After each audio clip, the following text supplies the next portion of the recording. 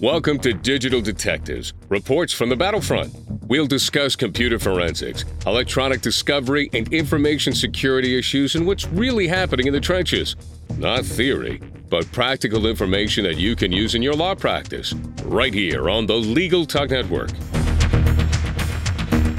Welcome to the 135th edition of Digital Detectives. We're glad to have you with us. I'm Sharon Nelson, president of Sensei Enterprises, a digital forensics, managed cybersecurity, and managed information technology firm in Fairfax, Virginia. And I'm John Simic, vice president of Sensei Enterprises. Today on Digital Detectives, our topic is cybersecurity, a lawyer's ethical duty to read the news. Lucian Pera is a Memphis partner in the law firm of Adams Reese LLP. He has wide-ranging national practice in lawyer ethics and professional responsibility, and he handles everything from defending lawyers in discipline matters to expert witness work to prospective business advice for lawyers and law firms, their clients, and businesses that do business with lawyers and law firms. He's been very active in the ethics world, chairing the ABA Center for Professional Responsibility and serving as president of the Association of Professional Responsibility Lawyers. He's also a past ABA treasurer and a past Tennessee Bar Association president. It's great to have you with us again, Lucian. And John and Sharon, it's great to be with you guys. It's so much fun talking to you guys.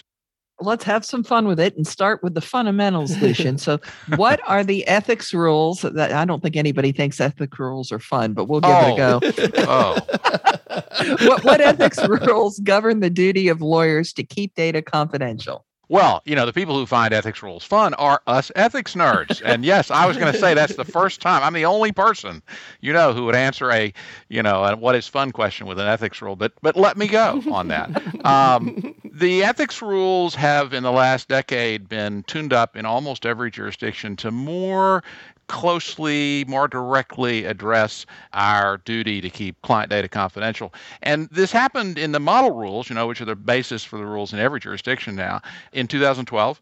And there are two key places in those rules that this happened. And by the way, these amendments I'm about to talk about are the law, I think, in every jurisdiction, actually, even the ones that haven't adopted this precise language. First is Rule 1.1, which is the rule on competence. It's really simple. It's the one under which a lot of lawyers get disciplined if they screw up a case or screw up a matter somehow. It's that a lawyer shall provide competent representation to a client. And it says also that competent representation requires the legal knowledge, skill, thoroughness, and preparation reasonably necessary to the representation. Well, that didn't change. But what changed is the ABA added a comment and said that to maintain the required level of knowledge and skill, you got to, quote, keep abreast of changes in the law and its practice. And here's the new part, including the benefits and risks associated with relevant technology, by which it means relevant technology relevant to your practice, to how you represent folks. And so, okay, to be competent, we have to know how to use the tech, right? So if you're a bankruptcy lawyer, you can't do that without knowing how to use Pacer to file stuff. The other rule that really is almost more important, really, with respect to our duty to keep data confidential is Rule 1.6. It's the main confidentiality rule. It's the one that in most jurisdictions says that we've got to keep confidential all information relating to the representations, broader than privilege and work product. And that rule now has a new section in most jurisdictions, and I believe it's section, C. And it says, a lawyer shall make reasonable efforts, those are the key words, to prevent the inadvertent or unauthorized disclosure of or unauthorized access to information relating to the representation of a client. So that's the touchstone is reasonable efforts. That's what we have to do. And then we can talk about this a bit, but the comments and ethics opinions we've got some guidance on what reasonable efforts means, but as that's the first word we all learned in law school is reasonable, right? And that same word is part of the standard for our duty to keep our clients' information safe. What about the ABA's opinions? They published a couple of them, 477R and 483. Talk to our listeners and tell us, what do those opinions tell lawyers about cybersecurity and their ethical duties? Yeah, and that's part of what I was just talking about. So if the rule that says you got to use reasonable efforts to keep your client confidential information private, it then refers to the comments. in the model rule. The comments go on. They're probably 2 or 3 paragraphs, but those were new in 2012, and they talk about a bunch of factors, a bunch of things we have to do as far as client confidentiality, what reasonable efforts looks like. And then 477R, that's ABA formal opinion 477R. And by the way, I think it's still up on the ABA website for free essentially. But it took those paragraphs and riffed on that for about 10 or 12 pages. That is, what amounts to a reasonable effort. And specifically, they talked about a number of factors, some of them mentioned in the rule. So, for example, the factors, well, actually, before I get to the factors, one interesting thing is that the opinion says it adopts the language in the ABA Cybersecurity Handbook, which is a wonderful publication of the ABA. It talks about the reasonable effort standard, and it says that it rejects requirements for specific security measures. In other words, for years, people have asked me, well, what do the ethics rules say about whether I need to use encrypted email or, or fax is secure or whatever, whatever the question is. Well, they don't say anything, except they give you a general rule, and then you have to apply it. And so the factors on that include things, they're sort of obvious when you hear them, but they include the sensitivity of the information, the likelihood of disclosure if additional safeguards are not employed, the cost of employing those safeguards, the difficulty of implementing the safeguards, and the extent to which those safeguards adversely affect the lawyer's ability to represent a client. Do they make it impossible to use the information? Well, the opinion then goes on and walks through sort of not quite a checklist, but a series of about 7 considerations to use that are related to the list I just mentioned, that you have to understand the threat environment. You guys would probably talk about the threat to the confidential information. You got to understand where it is, where your client confidential information. You got to understand security measures that are available and that are in use, things like that. And then also, obviously, it includes, let's see, I'm flipping through it here a bit. Let's see, label client confidential information. That's actually kind of important to keep it in a place where that's what's there, right? And training. It mentions training. It also talks for a bit about due diligence on vendors. You can't just, hire Joe's Garage Cloud Company to do your security or to store your client confidential information, knowing that it's not run by a guy named Joe in his garage, or at least that it's not secure. Maybe Joe has a very secure garage. I don't know. But in any event, that's what 477 does. And it is a lovely primer. 483 is the one about protecting against and responding to data breaches or data incidents. And the headlines there are pretty simple, although execution is difficult. You got a duty under the ethics rules to monitor for breaches. You've got a duty to respond to not just breaches, but things that might be breaches, right? Something weird in your system, right? You got to respond. You got a duty to figure out what it is. And if it is a breach, how bad is it? What got destroyed, attacked, removed? Exfiltrated is that word that, people use. I love that word. It's a great word. And then a duty to notify clients if their information is hacked, I guess, is one way to look at it. And then the fact that other law controls it's like data breach notification law. So those two, what I like about those two opinions, and by the way, there's another one which is 482, which is about ethical obligations related to disasters. And I sure think a breach is a disaster, but so is if you're in a flood or a tornado. Those 3 opinions, I think, are a lovely tool to get you oriented towards your duties. And I think they're actually a lovely basis on which to sit down with your tech guru and say, okay, let's do a refresher. Here are my duties. Read these 3 opinions. They're not heavy reading. Read them and then let's talk. They're a good basis to communicate in close to English with a tech person, to let them, in case they're not fully aware of what your obligations are. Speaking of talking to somebody in a way they understand, we have learned that we can't just use the word exfiltration because too many lawyers don't know what it means. So we have to say, when your data is taken from you. Amen. I understand, but it's still a cool then we word. Say, that's called exfiltration. Yeah. So we agree. we Wikipedia. Yeah, exactly. We agree with you completely, Lucian, that lawyers should keep up with the cybersecurity news. But do you actually envision a scenario where failure to keep up might result in a lawyer being disciplined? Because they don't think so. Yeah, this all stems from a column I wrote, as you know, last year, I guess. And I probably should have put a question mark at the end of the title, and it was something like our ethics duty to read the news. But the notion was a thought experiment, which is, if we got a duty to be competent that includes knowing how to use our tech, we've also got a duty to keep our wits about us, to have some situational awareness, to know what's going on in the world. And it ranges from things like, don't use equipment past the end of their life, when nobody is supporting it. But one of the things that caused me to think about this was the big Microsoft email hack, where you'd have to be, well, maybe not in a cave, I suppose, but many, many people who were not techie saw the news about that, or saw the news, I guess it was before that, about, was it North Korea that hacked some studio's email? I forget, but the Sony pictures. Sony, right. Yeah. So never heard of it. Yeah, right. Well, my point, I guess, is there is something all of us, every user in my law firm, can be aware of and learn if they keep their wits about them just a little more than they normally do. So I guess we can talk about the Microsoft hack, but if they learn about something that they think, wait a minute, we use Microsoft email, is that a problem? That's what I'm thinking. Is not that everybody should be, culling the Wall Street Journal's tech section for the latest development. That's not a good place to look for this. But I don't want them to be cybersecurity nerds like you are, in the way that I'm an ethics nerd.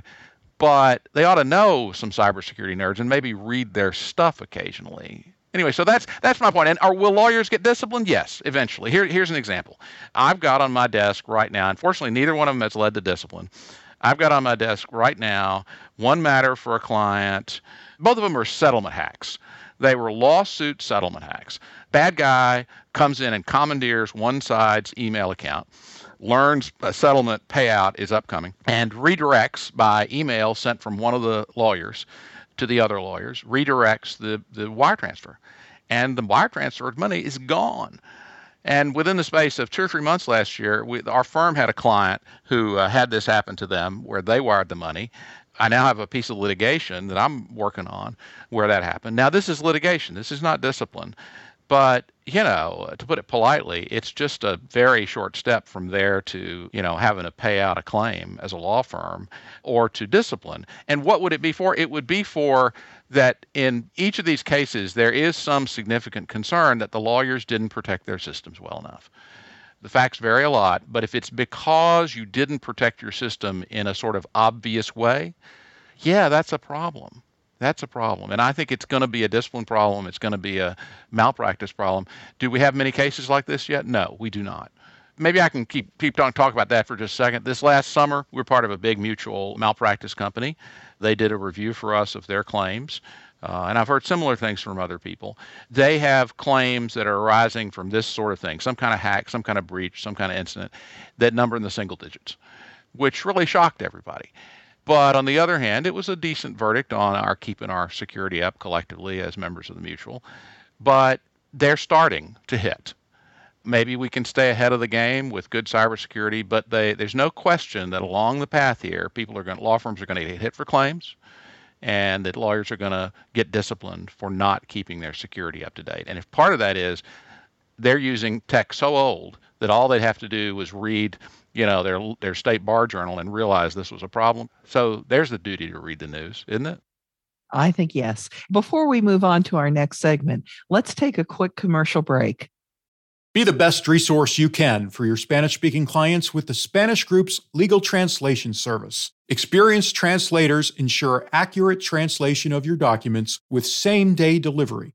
Confidentiality is ensured, and the Spanish Group guarantees acceptance for certified translations. All that, and their rates are competitive. If you need other languages, the Spanish Group translates in over 140 languages. Mention Legal Talk 20 when you request your quote for 20% off your first translation. Visit thespanishgroup.org. If you're like me, you're probably a bit frustrated with the state of our political system today. Democracy Decoded, a podcast by Campaign Legal Center, examines our government and discusses innovative ideas that could lead to a stronger, more transparent, accountable, and inclusive democracy. Listen at democracydecoded.org to their new season, which takes a deep dive into democracy at the state and local level by highlighting different ways to ensure that every voter's voice is heard. Welcome back to Digital Detectives on the Legal Talk Network. Today, our topic is cybersecurity, a lawyer's ethical duty to read the news. Our guest is Lucian Pera, a Memphis partner in the law firm of Adams & Reese, LLP. Well, Lucian, I know you're a big proponent of a tech guru who's available around the clock. My editorial comment is, don't call me, okay, around the clock. But if you have that, right, that can be kind of expensive proposition, especially for solo and small firm lawyers. So what's your advice for those folks? I'm less concerned. You're right. You're right in my concern. I think, first of all, it's having a tech guru, somebody you can trust, who speaks English, who knows about the risks out there, to help design your system and set it up and do regular maintenance. Because, frankly, some system design, that's what I'm calling them, issues can resolve some of these problems. For example, on security, our firm, big firm, but we crossed the Rubicon a few years ago from the view that we needed to own all our servers to the point of view today that we need to use the cloud and outsource our security, because the cloud providers we use do security better than we do. I think we live in a sort of golden age for solos and small firms because, at least in my view, and I'm not the expert you guys are, but think of Microsoft 365 or whatever it's called now, the online product, tuned up right with the help of a tech person. I think it's better security than any individual lawyer could probably afford or manage, period. And other providers, you can find other providers that do the same thing with cybersecurity. And so if you have it picked, designed, tuned up right in the first instance, the likelihood of needing a 7 p.m. call on a Saturday night to your tech guru is dramatically decreased. On the other hand, you still got to have some understanding what you got to do at 7 o'clock on Saturday night when you come out from the restaurant and your car window is smashed and your laptop or your iPhone is gone. And that may require that you actually know who to call, and you may require a tech guru to have an after-hours number that you can call. They can call for advice. But I think a lot of that can be reduced dramatically with good systems, frankly. And I'd be interested in y'all's view on this, because you're in this business. We're a boutique small firm, but there is always someone accessible 24/7. I mean, that's just the way it has to be these days. But you're right. You don't get those calls as often as you used to because of the amount of security that's already in place, which is true. And I noted in that article that you wrote, which was wonderful, you said that there are 2 questions you should always ask your IT provider after learning about a big security disaster. So what are those 2 questions? Well, they're really common sense, and they are, am I safe? Is this particular danger I read about, is it going to affect me? Am I safe? Like, do we use this software that's now dangerous? And the second is there anything I can learn from what I just read about? So with the Microsoft hack, for example, or the Microsoft email hack, the answer to the first question was, well, if you're using Microsoft 365, we're golden. Don't worry about it. If it's yes, because you have your own server, but I patched it last week as soon as the patches came down and updated it, and we're fine. Okay, you're fine. And then the next question might well be, okay, so why do we still have a server that you have to patch every week or whatever? Then what can we learn from this? That may be, the value of the cloud. It may be the value of outsourcing security. So that's an example where it's really not rocket science to be the owner of the system that has a good trusted tech guru who they can ask. But the point is, you got to know enough to ask. You don't have to be the tech guru yourself, but you got to have your wits about you. And what does that attorney do, Lucian, if the person they're asking has no flipping idea what the answer is? Well, the flip answer is get a new tech guru. 2 things on that. 1, the likelier scenario in my experience is the tech guru may know what's happening, but they have trouble conveying it in English.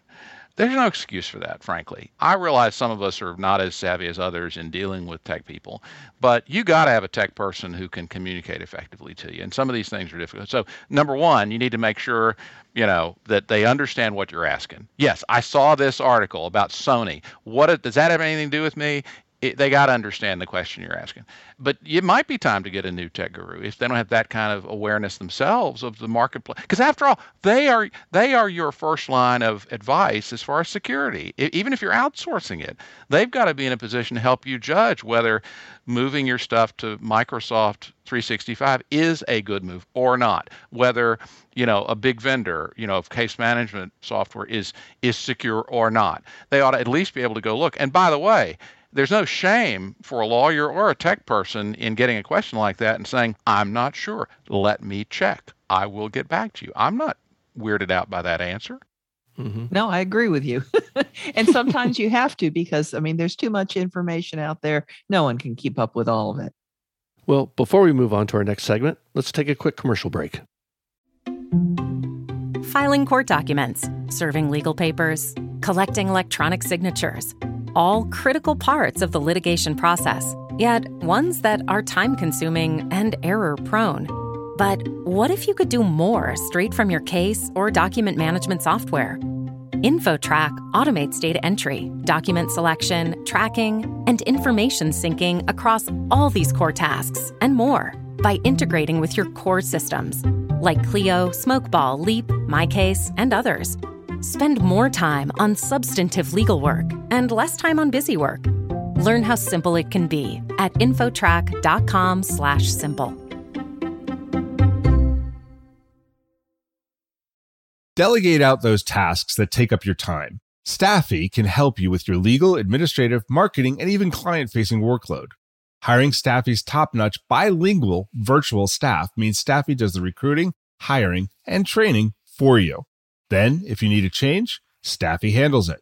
You get to concentrate on your strategic work. Schedule a free consultation at staffy.cc. That's STAFI.cc